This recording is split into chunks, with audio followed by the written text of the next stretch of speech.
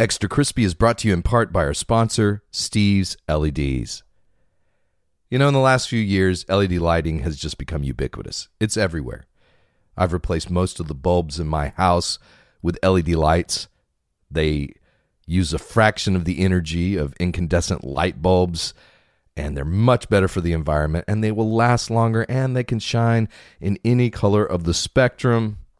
But with the proliferation of LED lighting, there's also a lot of low-quality, cheaply manufactured lights out there that you want to stay away from. So if you have some custom LED lighting needs, go to stevesleds.com and you will be happy you did. Steve has been manufacturing LEDs right here in Covington, Louisiana, just a few miles from this studio, for years now. And you will not find another lighting system out there with the attention to quality, superior materials, and craftsmanship that you are going to find with Steve's LEDs. So if you are in the market for custom LEDs, don't go on Amazon and just order from the first thing that pops up when you do a search for whatever you're looking for. That's a good way to end up with something that is cheap and is going to break, or is likely going to arrive and it's not even going to be what you needed, and you're going to have to send it back. Start with the pros right off the bat. So whether you have needs for aquarium lights, horticultural grow lights, parts, or service, visit stevesleds.com and you will be happy you did. Steve's LEDs.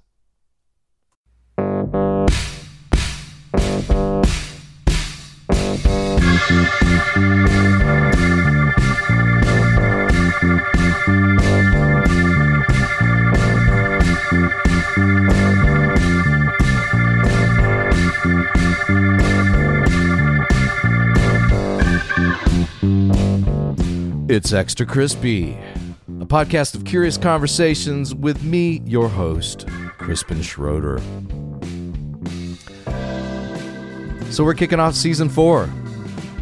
And you may say, Season 4? This podcast has only been going for a year and a half.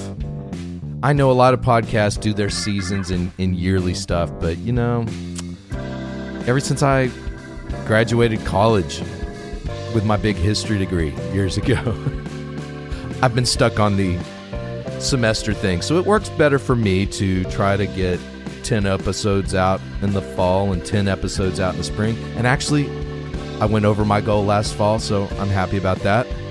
So on Extra Crispy, we do 2 seasons a year, just because that works better for me. But enough about the seasons.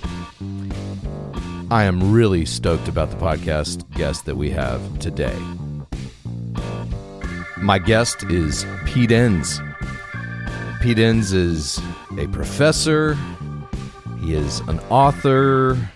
He has his own podcast called The Bible for Normal People, which is one of my favorite podcasts to listen to on a regular basis.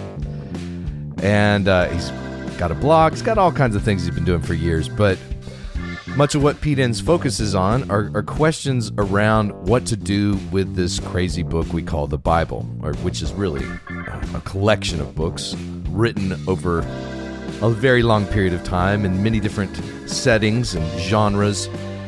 And Pete's got a new book coming out. We're going to talk about that. We recorded this particular interview at a distance, so the quality is going to be what it is when we do that. So it's not quite like sitting in the studio. But so anyway, let's go ahead and head to this Extra Crispy conversation with Pete Enns.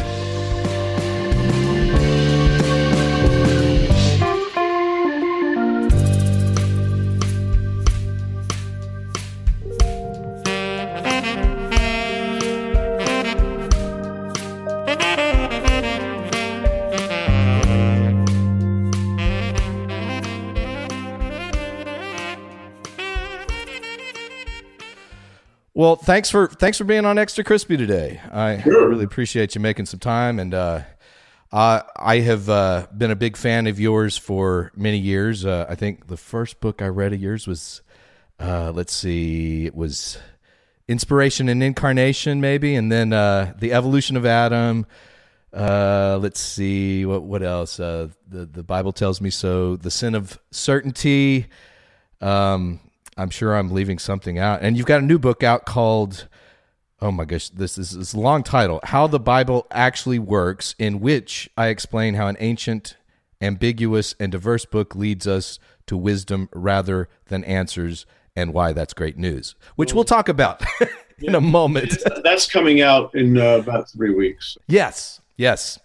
And so you are a Bible scholar, an author. You've got a blog I've been following for years as well, and the only God-ordained podcast on the internet. I mean, who's to contradict that? Not me. I won't go there. People accuse me of being arrogant for that, and I just say, well, how do you know it's not? Maybe you're arrogant, and it really is, and you're denying it. How do you know that it's not? So that's my argument. Well, hey, it works for me.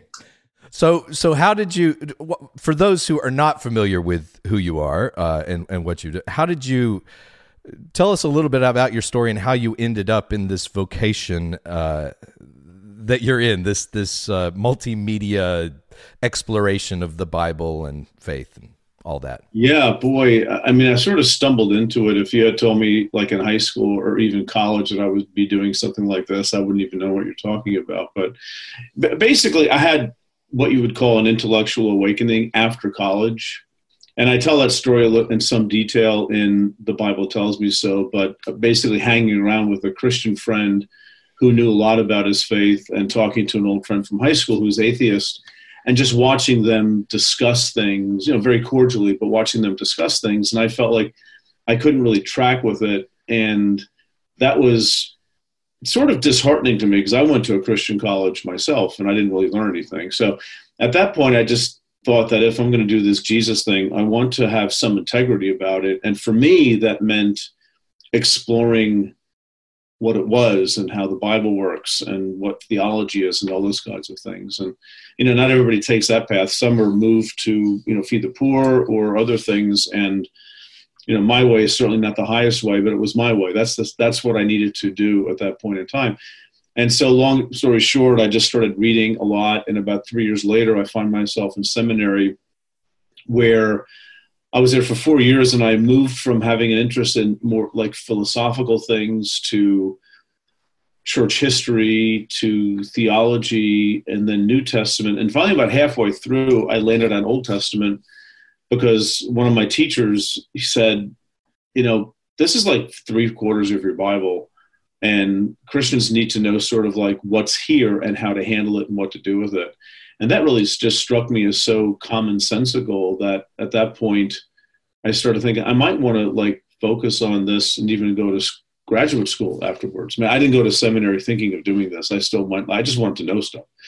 But it was about halfway through, I said, I think I like this. I like studying this stuff. I like learning languages, and I like studying the Bible. So maybe that's for me. So did you grow up in a religious home?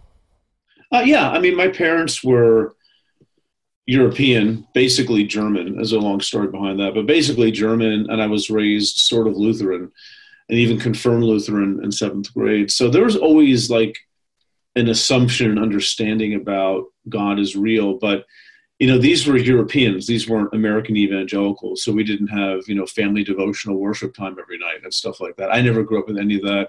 Church was not a big part of my life until like later in high school when I went on my own and my sister sort of dragged me there, but it wasn't at a Lutheran church.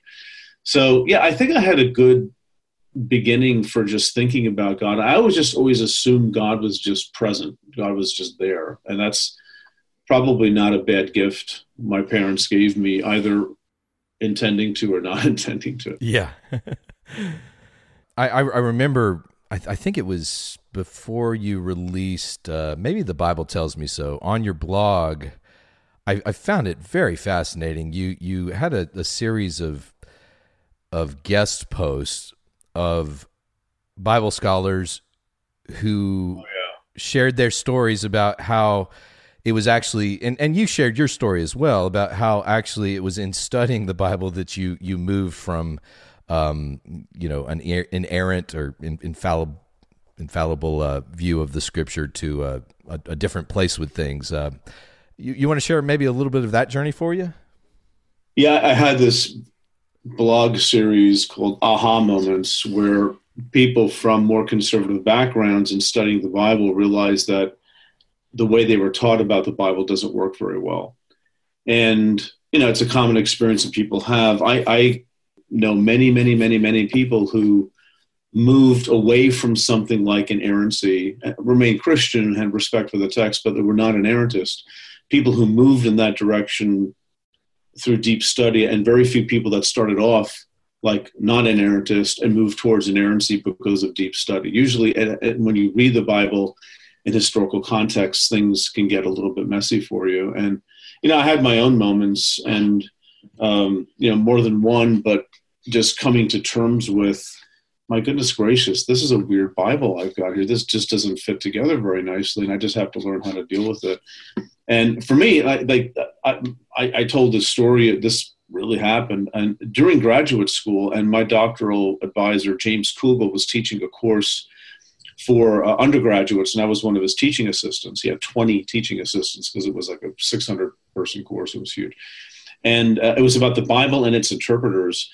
And what he would do is he would look at a story in the Bible and compare how modern interpreters and how ancient Jewish interpreters would engage this. And can you imagine, like, there's 600 students at Harvard University taking this class because they're just interested in religion and the Bible. I mean, genuinely interested. And he came upon this story of in the Pentateuch, in Torah, you have Moses gets water from a rock. And that actually happens twice. It happens in Exodus, and then it happens toward the end of the book of Numbers. And, that's an odd thing to see twice. And what rabbis did was, well, it happened twice, but it's actually the same rock. The rock was following them around in the desert from the beginning to the end, because they had this provision of food, of manna, that lasted for 40 years, but there's nothing at all about the provision of water. You just have this rock being struck very early on in Exodus, right as they're starting, and now towards the end of their journey, the rock's being struck and they get more water. And so the rabbis reasoned, it's the same rock. This rock is following them around the desert.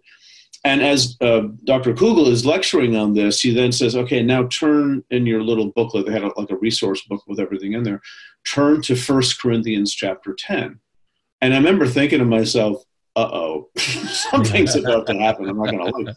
But anyway, he turned to 1 Corinthians and he read 1 Corinthians 10, 1-4. And in verse 4, Paul talks about how the Israelites in the desert drank from the same spiritual rock that followed them, and that rock was Christ. And it's that phrase, that followed them, which tells us, as do dozens and dozens of other examples, that Paul was part of his Jewish world. He had this tradition in his head, and he probably wasn't even evaluating it. It's like when we say the three wise men, well, there weren't three. Everybody knows it if you think about it, but we just sort of say that because that's sort of how our Bible is, and that's what the Bible quote says. Well, for Paul, the rock that followed them was part of this ancient Jewish tradition that's documented around the time of Paul and sometime later. And I just remember thinking to myself, Paul's really Jewish. And he's not a Protestant. He's not Lutheran. He's not Presbyterian. He's not modern. He's an ancient Jew, and he writes like one. And it sort of snuck up on me. I was very comfortable with like the historical location of the Bible. As I was doing that in seminary, and then this isn't my first year in graduate school. It's like my second or third year. And so I wasn't really surprised by being surprised anymore. But this just, for some reason, it just stopped me dead in my tracks. And I remember leaving the Sanders Theater, which is where this class was held, and walking to the bike rack and slinging my knapsack over my shoulder and saying to myself, I literally said this, I said, Toto, I don't think we're in Kansas anymore.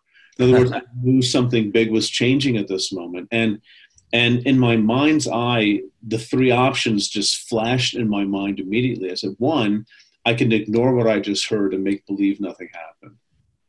But I can't do that. That's just not my constitution. Or I can spend the rest of my life defending the Bible keeping it the way it was, being an apologist, basically, defending the Bible and fighting against something that, and calling it false when in fact it rang so true to me. So I'd be sort of insincere at that moment with myself. Or the third option, which in the book, the Bible tells me, so I call walking through door number 3. Door number 3 was, you just have to move forward now and see what happens. And that's the path that I chose. And, that's been good and sometimes challenging and difficult, but I wouldn't trade it for anything, because I'm not the first person to notice this. There's a whole conversation in the history of Christianity about how the Bible works and what the Bible is. And just because I came to the show late, it doesn't mean these things aren't true. That would be very arrogant of me to say, I know what I just saw, but it can't be true, and I refuse to believe it. So, and then you see, how very Jewish the New Testament is from beginning to end, pretty much, how informed it is by Jewish tradition, which is like a rather obvious thing to say. Yeah. Since, Christians didn't write the New Testament, but Jews wrote it who were following Jesus. And those two things aren't the same. So, yeah, that's sort of how that's the kind of thing that really started my whole thinking and the stuff that I write in blog posts and podcasts. It's the question, so what is the Bible? Yeah. And what do you do with it? And those are, I think, questions I keep asking myself all the time. Yeah, I think it's such an unfair characterization that I hear oftentimes in evangelical or fundamentalist circles, that the kind of joke of, you go off to seminary to become an atheist, and like there's this assumption that you're just going to get around like these liberal theologies and they're going to creep into you. But I think that was, even in you sharing your story and even reading other, and certainly even in my story as well, my engagement with the scriptures, I've been in some form of ministry for 25 years now. It is not that you don't care, it's that you do care. It's not that you're trying to minimize the Bible. And sometimes people characterize these things like, oh, these are just people trying to, rationalize their way out of, the Bible, trying to knock down the inspiration a few notches or all the way. But I thought trying to attack God or something, right? And when in fact they're not trying to do that, right? Yeah. And well, it's funny because you go to seminary and you become liberal, but it's not the seminary's fault. It's the church's fault that set you up for really bad answers that simply don't work anywhere else except in this bubble. And if you have an answer that only works in your tribe, even if your tribe is like across the country in pockets of churches or something, if people outside of your little orbit just can't get it, that doesn't mean that they're stupid or that they're liberal or that they're bad. They just have other reasons for it. And, when I got to graduate school, within a couple, 3 months, I was like, okay. And again, it wasn't a crisis moment for me because I was never really a fundamentalist to begin with. I was more like a progressive evangelical or something. But I could see the stuff that even my good professors in seminary, and I had good professors, I still felt like they were shielding me from something. And you go to a place that's a secular research university with a lot of Jews, by the way, and Christians as well, but people who study the Bible and they put the pieces together differently than evangelicals do. And immediately, almost immediately, you can say, oh, that's why they say that. Yeah, that makes a lot of sense. They're taking into account things that sometimes the evangelical world keeps hidden or manipulates or sort of twists a little bit. And, what kind of a system is it that only takes 2 or 3 months of intense study and a few articles to just start falling apart in front of your face? There's something wrong with that system. It's not with the graduate school. Not that all graduate schools and stuff, not they're always right. That's not the issue. The issue is that you're set up to not be flexible, which means you're set up for a faith crisis. There was something, I believe it may have been in The Sin of Certainty. You haven't memorized my books. I'm sorry, Pete. That was prerequisite for me to come on. I'm still waiting for my copy of your new book to get in. I was hoping it'd come in today. Not that I would have been able to read much more than the time for this, but I know, I believe it was in the Sin of Certainty. I love this point that you brought up, and if it's the wrong book, just correct me. But you mentioned in there about if you could put a moratorium on using the word faith in Christianity for 50 years or so, and replace it with trust. That's what you would vote for. Yeah. If I were king of Christianity or something. King of Christianity, yes. Edict. You're on your way there with the Only God Ordained podcast. Yeah. Well, I mean, I say that to really stress the point that, first of all, when English translations, they have to do something, right? And very often where we come across things like to believe, right, in Hebrew or in Greek, it really means trust. That's a better understanding of that, in part because belief doesn't necessarily hold this connotation, but definitely in American evangelicalism it does. A belief system, right? Mm-hmm. It's intellectual. It's a way of thinking. It's a list of doctrines. Not that there's anything wrong with doctrine, but that's sort of like belief is a what word. Trust is a who word. And the Bible is very interested in the trust dimension. And even, what does James say? The devil himself believes, Yeah. But that's not the point. The point is not to believe. And, I've known many Christians in my life, and I've been that Christian too, who's like, I've got all the ducks in a row theologically, but I'm something of a jerk, and like, what really, are you really in a place of trusting the Creator when that's your attitude? And I don't think that is a trusting attitude, right? So and that's even with words like in the New Testament, and people have talked about this ad nauseum, but even the word like faith, right? Like, do you have faith? That sounds like something like it becomes an overly intellectualized word too. And that's unfortunate because in Greek, there isn't a thing as having faith, but it's faithing. Right. So, yeah. And faith is more of a trust word. Okay.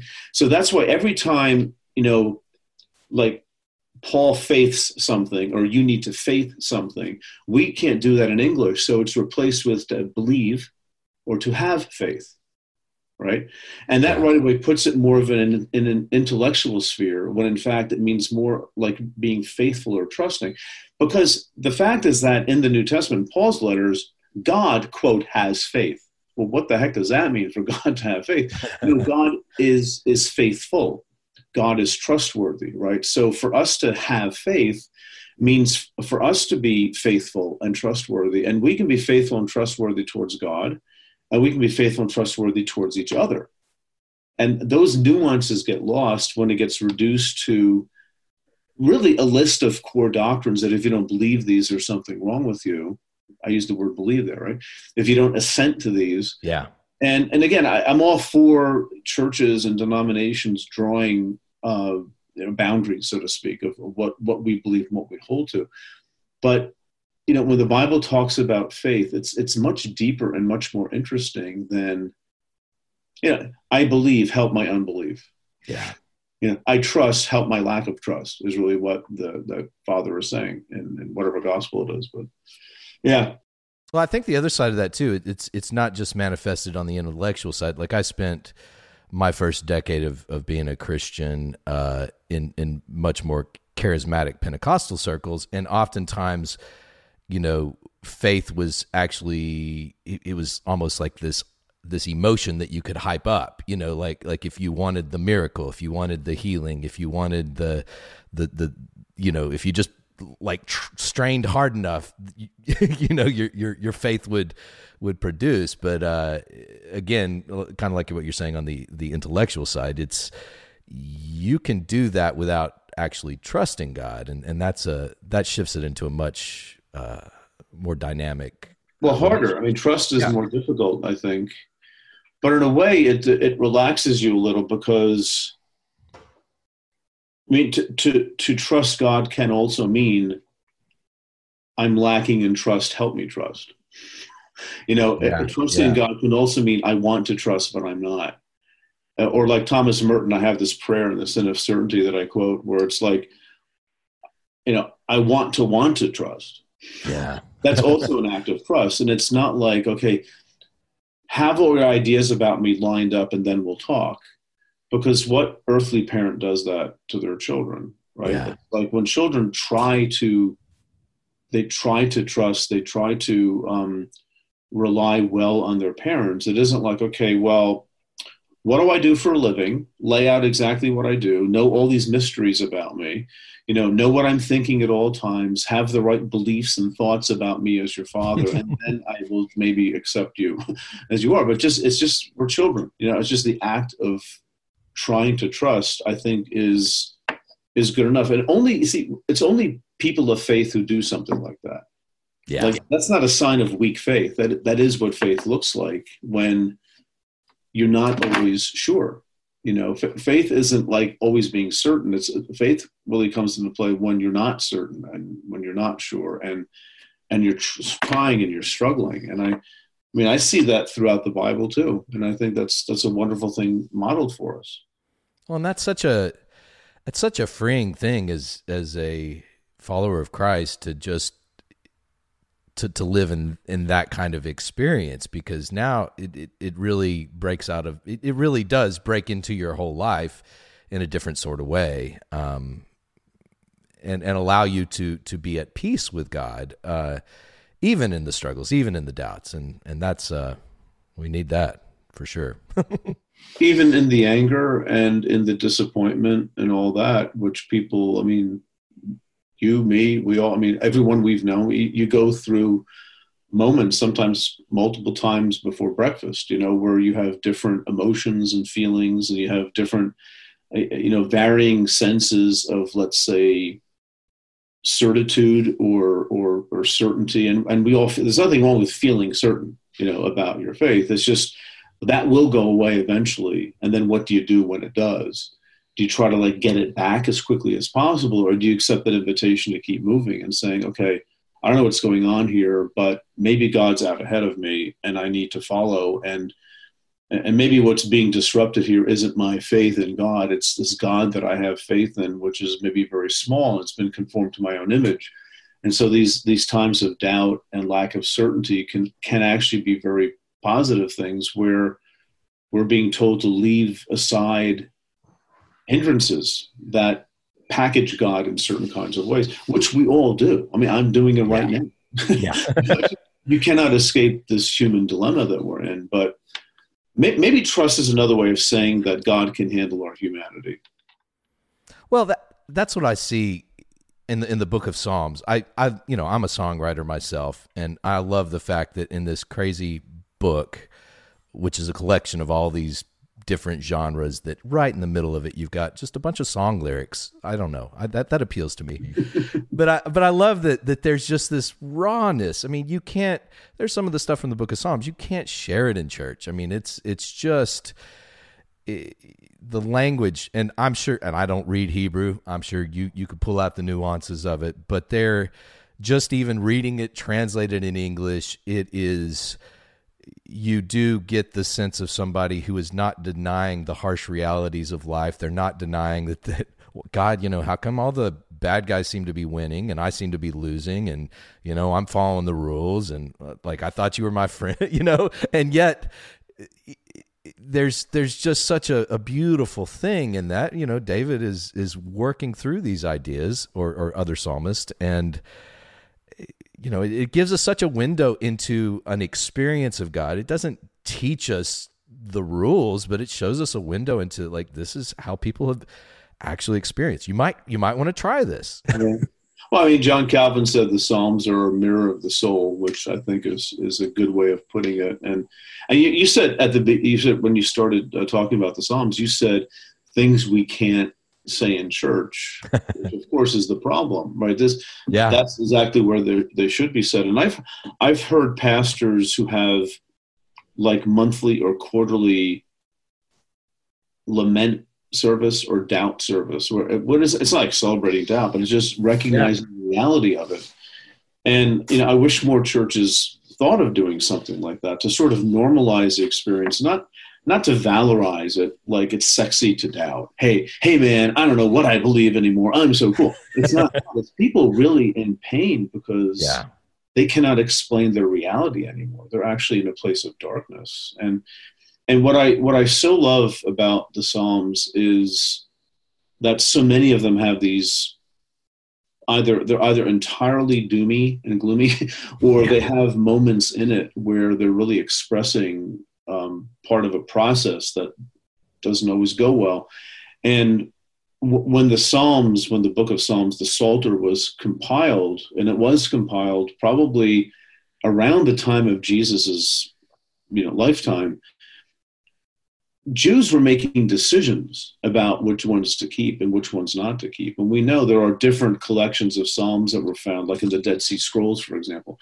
And I just find that fascinating that they have this section, like the third section of the Psalter, which tends to be more depressing than other sections, but they put it right there in the middle. And they valued this voice of lament and sadness and doubt and meaninglessness and the absence of God, because this is part of their experience as well. And they're not going to paper over it, but yet we do. Mm-hmm. And I think, the reason, if I may, riff here a little bit, I think one reason why Christians step over that very quickly is not so much ignoring the Old Testament or something, but it's because you don't see that much of that in the New Testament. The New Testament is a different kind of body of literature. It's really a commentary on the Old Testament in a very short period of time around the beginning of the Christian movement, a few decades. And the word in the New Testament is very triumphal, and it's not long, and this is all going to be over. And again, that's a little controversial for some perhaps, but it's very clear to me that the New Testament writers were not saying, well, we might be here for a few thousand years. They were expecting something cataclysmic, eschatological, apocalyptic, use whatever word you want. And Paul especially to come very soon, probably in his lifetime or shortly thereafter. And so when you're in this pocket where it's looked at, we're not going to be here for much longer, you're not going to explore deep doubt and uncertainty on the part of people and their day-to-day lives. The time's too short. It's not the moment for it. That's why Christians, I think, Christians today have more in common with parts of the Old Testament, because the ancient Israelites, they had plenty of time to process stuff because it was hundreds and hundreds and hundreds of years. It was a millennium almost. And, we've been at it for 2 millennia. And we've had plenty of time and plenty of occasions to say, this doesn't make sense. What the heck's going on? And so we should be connecting more with things like Psalms or Job or Ecclesiastes that bring out what Walter Brueggemann calls the counter testimony of Scripture. The core testimony is God's on the throne, everything's great, obey, you'll go fine, and disobey, and you'll be punished. Then you have the counter testimony that says, yeah, that doesn't work. Job, it's not working. So you have this inner biblical dialogue going on that's preserved by the Jews later on when they were compiling their ancient sacred texts. And we lose something of great value there if we don't just nod over there once in a while. Yeah. And because Christian, you've experienced this, I have too, where you're in Christian communities where you just can't talk about what's wrong. And everything's got to be okay, and everything has to be fine, and everything has to be hunky-dory, because with Jesus, everything's happy-clappy. But everyone knows that's not true. Yeah. But we don't have the language to talk about it. I'm saying you do have the language to talk about it, dummy. It's in the same Bible you keep saying is inerrant and all that stuff. It's right there. You use it. Yeah.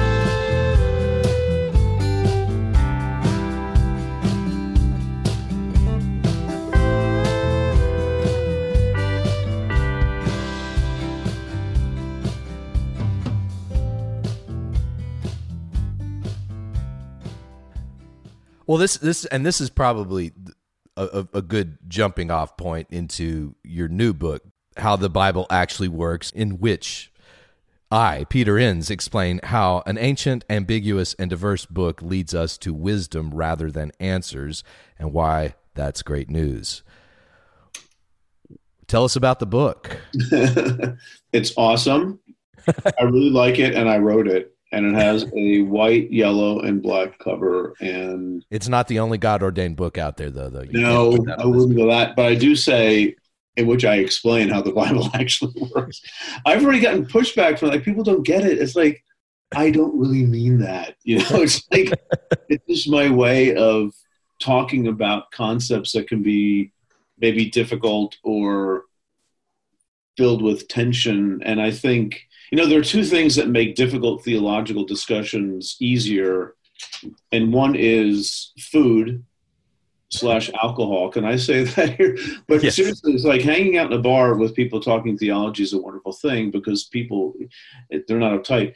But also a little bit of humor, especially self-deprecating humor, where, you know, like, it's okay to relax in talking about this stuff. It's part of our humanity. So yeah, how the Bible actually works, it works as a book of wisdom rather than a book of simply providing information. And it's a book that really puts you in a position of really having to own your faith and thinking things through. Because the Bible is an ancient book. It doesn't connect with our time and place. And it hasn't connected with people's times and places, even since within the biblical period. Because you have within the Bible biblical writers looking at older things and sort of updating them, so to speak. And it's ambiguous. It really is ambiguous because if you think about it, how often does the Bible actually give you clear direction of what to do right now in the situation that you're in? And I'm going to say never. Yeah. And I defy anybody to find a verse that this is clear. Even you shall love the Lord your God, right? Well, okay, what does that mean, though? I mean, how do I do that? It's like, is it emotion? In the Bible, it's not really an emotion. It's more actions and how you behave. But, you know, or love your neighbor as yourself. Well, how do I love myself, which most people have huge problems with? And how do I love other people? You know, like, if someone comes to me asking for help, do I love them by helping them? Or do I love them by doing tough love and saying, you know, I've given you a lot of money in the past few months and you're betting on horses or you're not using it wisely and I'm just enabling you. See, sometimes helping people can be simply enabling them. And it's wisdom. Wisdom is in the subtitle. Wisdom is what is employed to help you discern what's the best way to love my neighbor right now. And that's not scripted for us. That's another way of putting it. The Bible doesn't really script our behaviors for us very well, for the most part. I mean, you can find some things maybe, but for like the stuff that really matters, like what do I do with my kid? It's not there, you know. And you can't rely.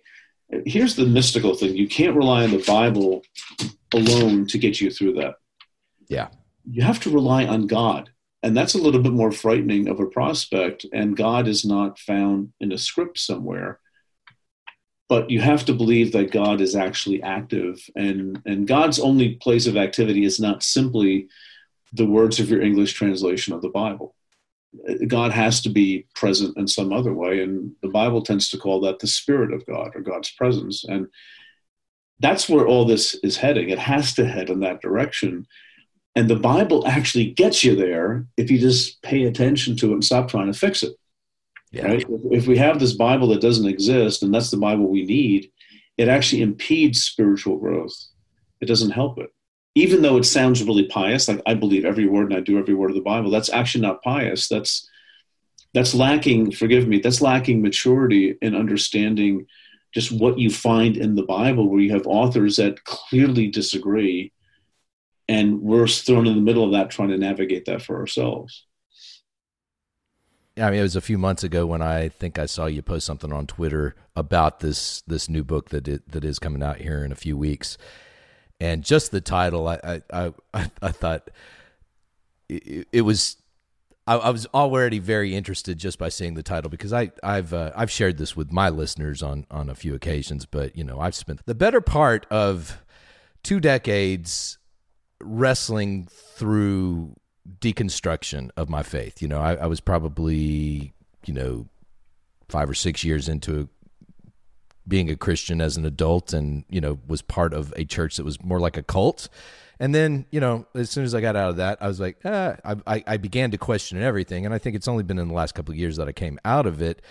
But I've really come to see, I think one of the things that really helped me get out of deconstruction into a reconstructionist phase of my life is I was able to just completely step away from the framework of looking at the Bible that I've been looking at it through. And I find so many of the folks that have grown up evangelical, who are now kind of in progressive circles, and that railing against what they grew up with, and for good reasons many of the times, they're still operating within that same paradigm. So it's like they're still trying to come up with, well, we've got our favorite verses over here, but it's still kind of like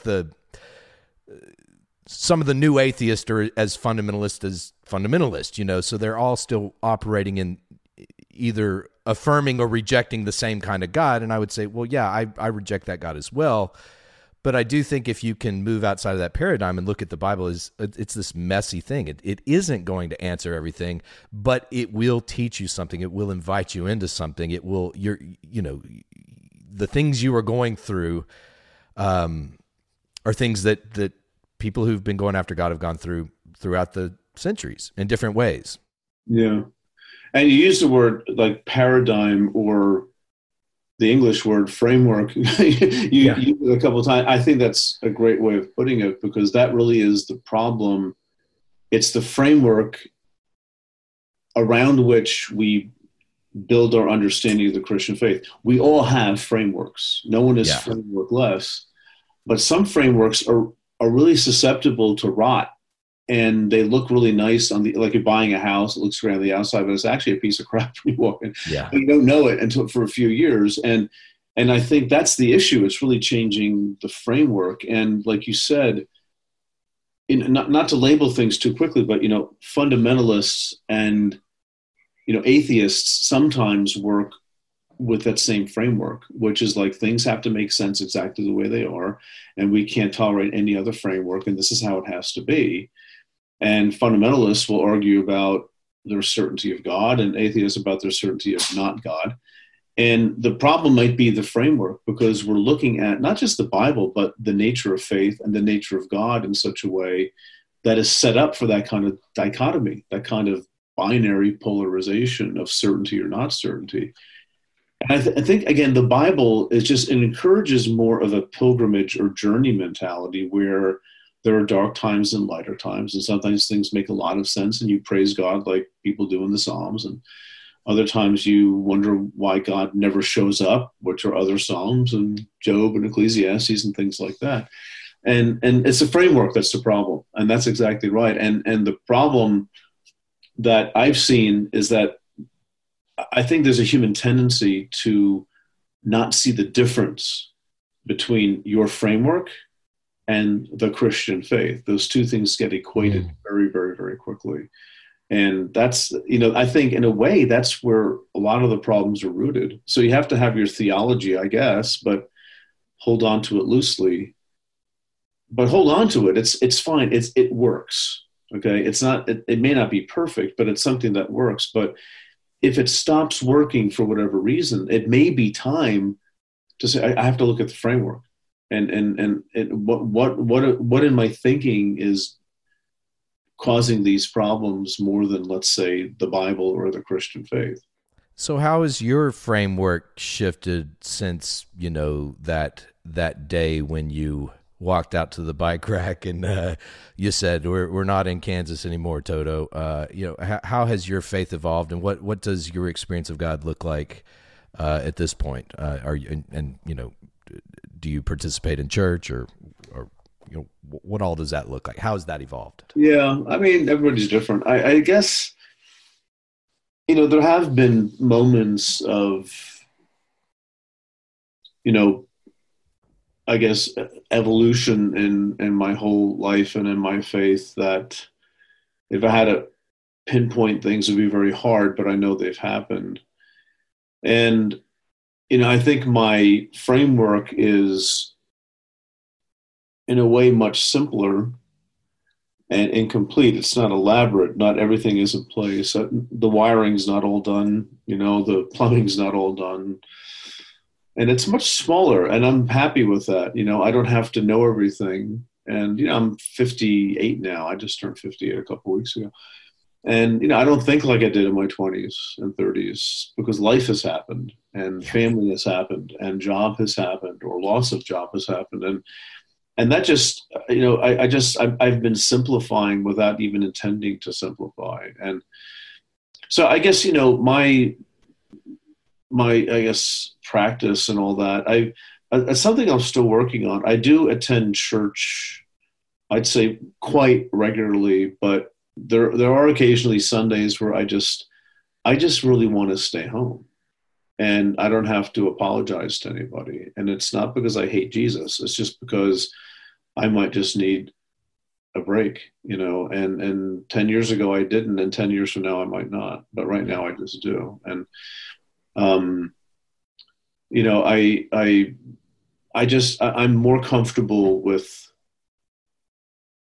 God as having this mysterious element, which I did not have earlier on in my life. And, I like sometimes in the morning I'll get up and some people pray in the morning, and sometimes I do too. Sometimes I just sit there and not do anything. Yeah. And just try to be, and well, that sounds wrong. The right words have to come out of your mouth. No, they don't. I mean, what if God likes me and is really like gets me, and I'm not trying to pull a fast one on anybody. I'm just trying to be authentic in my life and in this life of faith that I sometimes get excited about, and sometimes I don't. I do like talking about trying to figure it out. Yeah. Hence books and podcasts and things like that, and being a teacher. That's very exciting to me. And,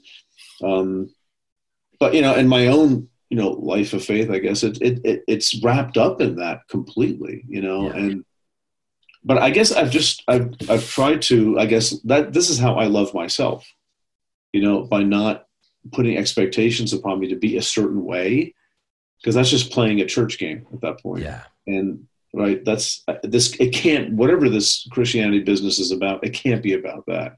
If it's only about that, then it's not true. And it's not worth our time.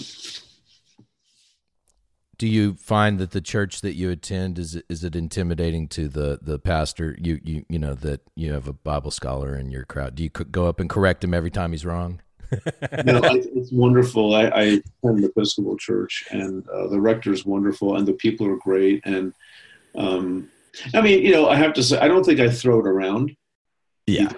So it's sort of nice when, like, I don't want to make this sound the wrong way. There are people there who have no idea who I am. Yeah. and I like that. And it's like, I'm just there. And the adult forum that I go to, usually depends on when I go, but right now it's sometimes as few as 6 or 7, sometimes as many as 15 adults.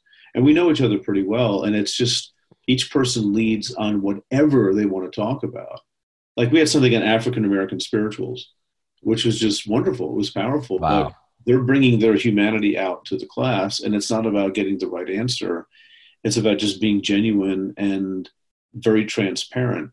Almost not quite an AA meeting, although I've never been to one of those. But what I've heard is like that's the raw honesty, and that's the kind of thing that I really need. And that right now means more to me than the service itself. Yeah. And that has nothing to do with the quality of the service. It just has to do with where I am at this point. I do like 12-minute homilies, though, in the Episcopal Church. I like that. It is a beautiful, beautiful thing.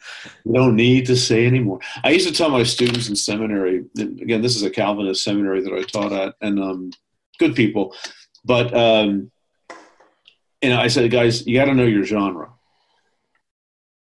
a prayer is not a sermon, but usually once a sermon is not a lecture. You need to know the difference when you preach a sermon. If you pray, pray, but don't like mix them up. But the prayers that always wind up being like, a sermon for what's wrong with people, or of course the sermon, which is basically downloading information for 45 minutes, and it's a teaching moment, and not like one of my seminary professors said, that the purpose of a sermon is to make people feel the presence of the kingdom of God. And yeah, I think that's what sermons are supposed to do. Tall order to not but even a little glimpse or glimmer, but it's not a moment of intellectual convincing. And certainly not to protect the doctrine of the church. It's to actually explode these boundaries, I think, that we impose upon God, creating God in our own image, so to speak. But you can't, as you can't do that in every church, right? I mean, it's hard to survive that way in some, not even denominations, but just some iterations of the church and what we call fundamentalism, or like very conservative evangelicalism. It's hard to do that.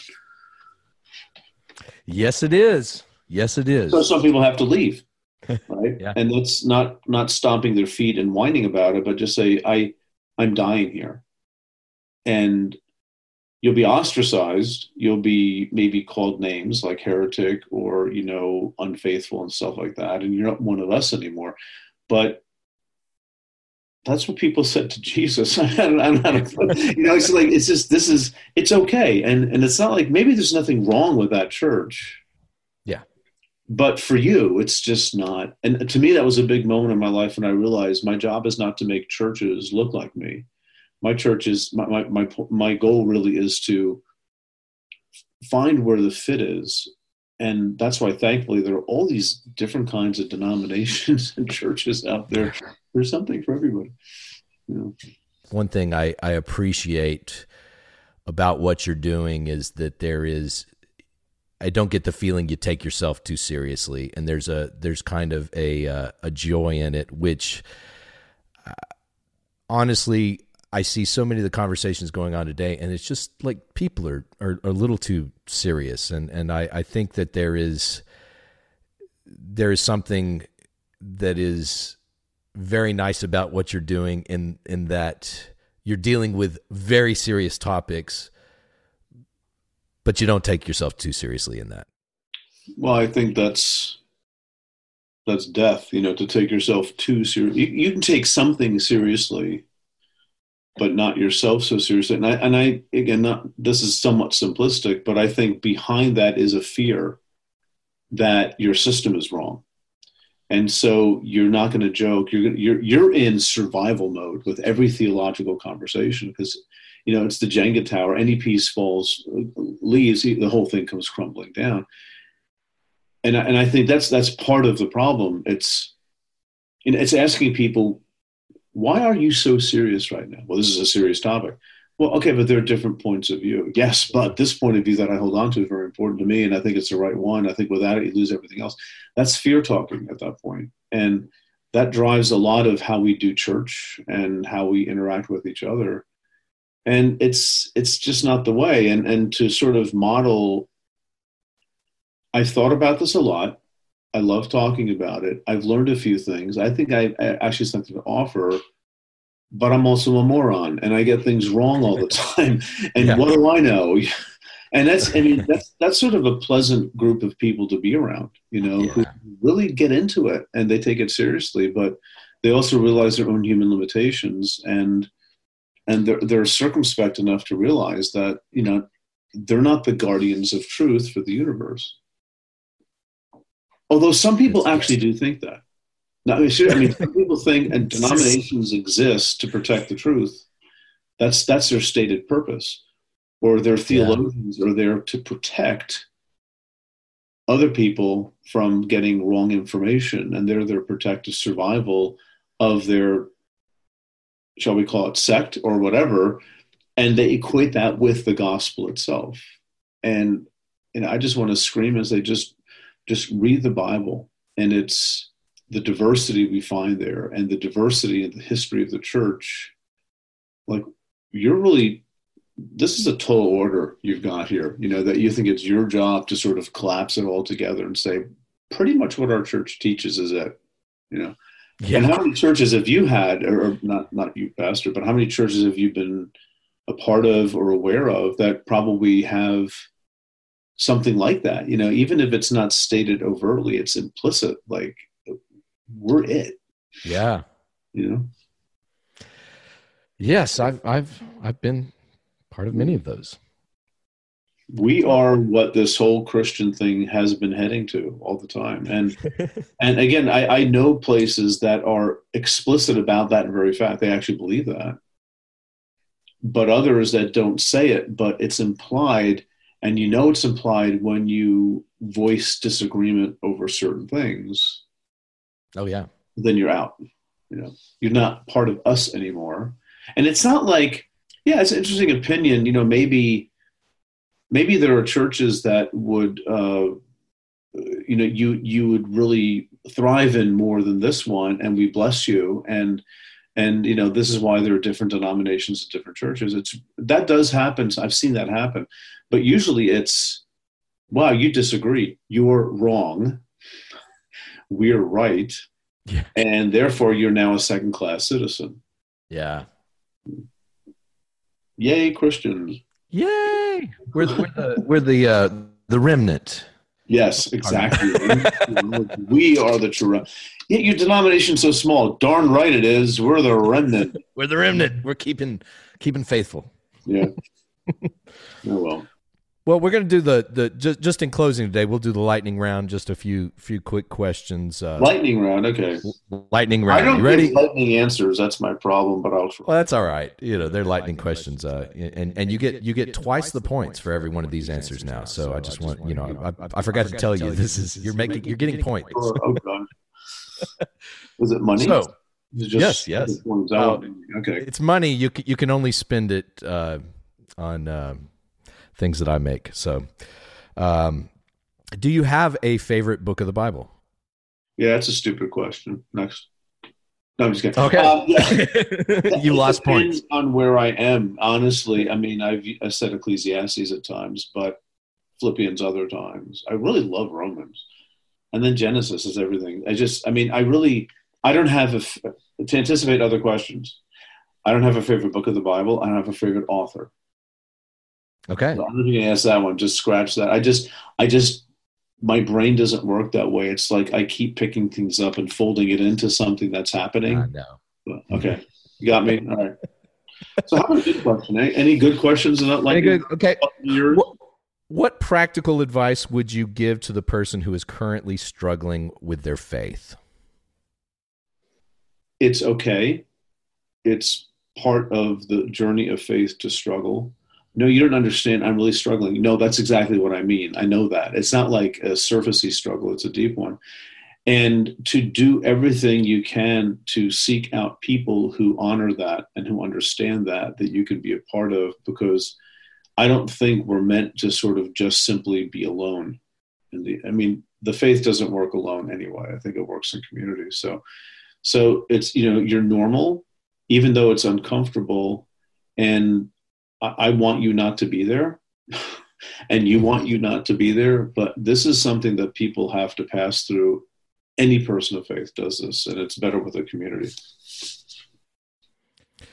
What would you say to those who are not religious people, who don't have faith, but who may be interested in trying faith out? Wow. I would say be really careful with who you try it out. Honestly, because if you're a person interested in exploring faith, and let's just say for argument's sake, it's Christian faith, you want to explore it, or maybe you were raised it and you dumped this and you sort of want to re-explore things. It's good to be around people of faith who actually honor that journey too, and are not trying to think of you as like a notch on their belt or something, because that's not treating you with respect either. So, I wish I could answer the question, here's where you go. But ask around and talk to people. In other words, don't rush into a certain setting, right? Again, I'm stressing community here. I think you can't explore Christianity, let's say, on your own just with books, although that's a great thing to do. I think it has to be experienced in what the Bible calls the body of Christ, people who are actually there doing things. And it's not about finding a perfect church, but it's about finding a church that has that framework, that word again, that understands the variegated nature of this pilgrimage that we're on, that sometimes brings us from faith to agnosticism to atheism and then maybe back again. And they're not really worried about any of those stages because they understand that it's pretty normal. Good answer. We give you extra points for that. I'm trying, man. That was too long, though. That's not a lot. I warned you. Do you do any reading that is not religious? And if so, what kind of stuff do you get into? I go through phases where I like to read a lot and other times where I don't want to read at all. That's just me. I find reading difficult. I mean, reading is not easy for me. I really love binge watching stuff on Netflix or HBO or whatever. So, that's sort of one thing. That's why I got my culture. I get stuff, But I did read Bill Bryson, for example. I like reading like nonfiction, but like entertaining stuff. And he wrote this book, A Brief History of Practically Everything, and it's about basically the universe, and it's hilarious but very informative. And he also has a book, A Walk in the Woods, which is his experience walking the Appalachian Trail. So I'm in the middle of that now. Let's see, I'm trying to think what stuff I've read recently. It's been so much. I read stuff that is religious in nature. I'm so limited. I'm so boring, but not stuff for my work. Yeah. Like I was reading some like post-Holocaust Catholic theologians, like Hans von Balthasar, for example, is one person, and a few others where it is about the life of faith, which is very realistic, and doubt is allowed. I'm interested in hearing what other people say about that kind of stuff. But during the semester where I am now, teaching and in the middle of the semester, like all my reading is just trying to keep up with stuff. Yeah. Yeah. That's the way it is. I just wish I had more time. I do love the novels of Stephen Lawhead, who is a Christian, but you never know it, which I mean is a high compliment when he writes. Here's a Jesus section. But he writes a lot about like Celtic spirituality. He has a 5-volume retelling of the King Arthur legend, which is just amazing. And he has a book on St. Patrick and all that kind of stuff. It's really good stuff. So I've been sort of like attracted to Celtic Christianity through some of his novels, That is cool. I read the sports page too. And you read the sports page. And final question: if you had an alternate vocation, what would that be? Ooh, 2 years ago, one of my colleagues, I decided he helped me to replumb my entire house. So we took out all the metal pipes and the copper pipes and replaced it with something called PEX, which is plastic. And there's a manifold contraption you put up there. I like fixing things and building things. And so we looked at each other, my colleague, and we said, why are we teaching? We should be engineers or something. We just want to keep fixing things and whatever. So it's sort of like that. And I also watch a lot of like science documentaries like Nova and things like that. And I always wanted to be an astronomer until I realized you need math.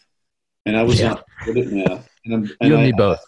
And I think there's some dyslexia actually in me, that because one of my family members has a hint of it, and it makes sense why I had some trouble with like getting into higher math. But I wish I could be part of these groups that explore outer space, that send satellites and spacecraft through the solar system and out of the solar system, and being able to figure that out mathematically, and just I've always been awed by the stars and the galaxies, scared to death of it as well because it's so huge and just incomprehensible. Yeah. But I've always been fascinated with, outer space, I guess is a way of putting it. So yeah, if I could do it again, I don't get me wrong, I really love what I'm doing. The thing is that if I had an alternate vocation, it would be either building things or figuring out stars. Yeah. And time and space and Einstein and all that kind of stuff. Well, you got 47 points for the lightning round. Awesome. Is that like the Yeah. Yes. Better than anybody you've ever had. Better than anybody else. It's like you run the only God ordained podcast on the internet. So exactly right. So I should be getting the points, right? Okay. That's right. Awesome. Well, Pete, thank you so much for joining me today. It's been an honor to talk with you, and you got so much good stuff to offer folks, and I'm really looking forward. I got on your team to get the advanced copy of the book, the launch team. So I'm waiting with anticipation. The book may be coming in today, so I'm really looking forward to reading it. But I like the title of it. Out in batches or something, I think. Yeah. So I don't know how they're doing that, but that's not me. That's Harper One. So yeah, great. Well, good talking with you. And for those who would like to hear more of Peter Enns, you got a podcast called The Bible for Normal People, right? And you got a blog. Is it just at PeteEnns.com? PeteEnns.com or thebiblefornormalpeople.com. I guess it's the same place. Okay. So I have a blog and all sorts of stuff too. So. And you can go to Amazon and pre-order the book and buy all the other Peter Enns books and several copies. You may want to read it more than once. Yes, and you may want to give them to all your friends. Yeah, obviously. Yeah. Yes. Don't just Xerox it. Buy other copies. Okay, that's illegal. What's a Xerox? I know. Photocopy. The students say it all the time. Like, what do you mean, what's a Xerox? It's like saying, what's a car? But anyway. Better than a mimeograph. True. Yeah. I do remember those. I love how they smelled. Oh, yes. It takes me back. First grade. Well, thanks for talking, Pete, and we'll holler at you later. Sure, man. Thanks. Right. Appreciate it. See ya.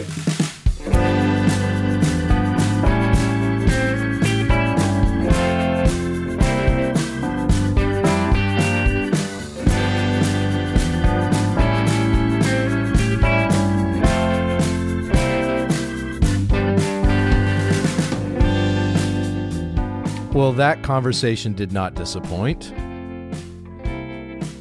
I am really looking forward to checking out Pete's new book. And before we close today, I'm going to say something that I say often, but if you enjoy what you hear here on Extra Crispy, go to iTunes, give us some love, give us some 5 stars, leave a little review. It takes 2 or 3 minutes out of your whole day. We don't charge anything. I work tirelessly recording songs to go on these episodes, editing it, lining up guests. I love doing this, but you could help me out. We don't charge you any money for this.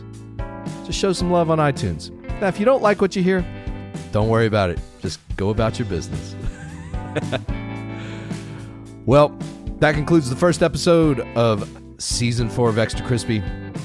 Got all kinds of cool guests coming up in the next few weeks. Thank you so much for listening. And until next time, may all your conversations be extra crispy.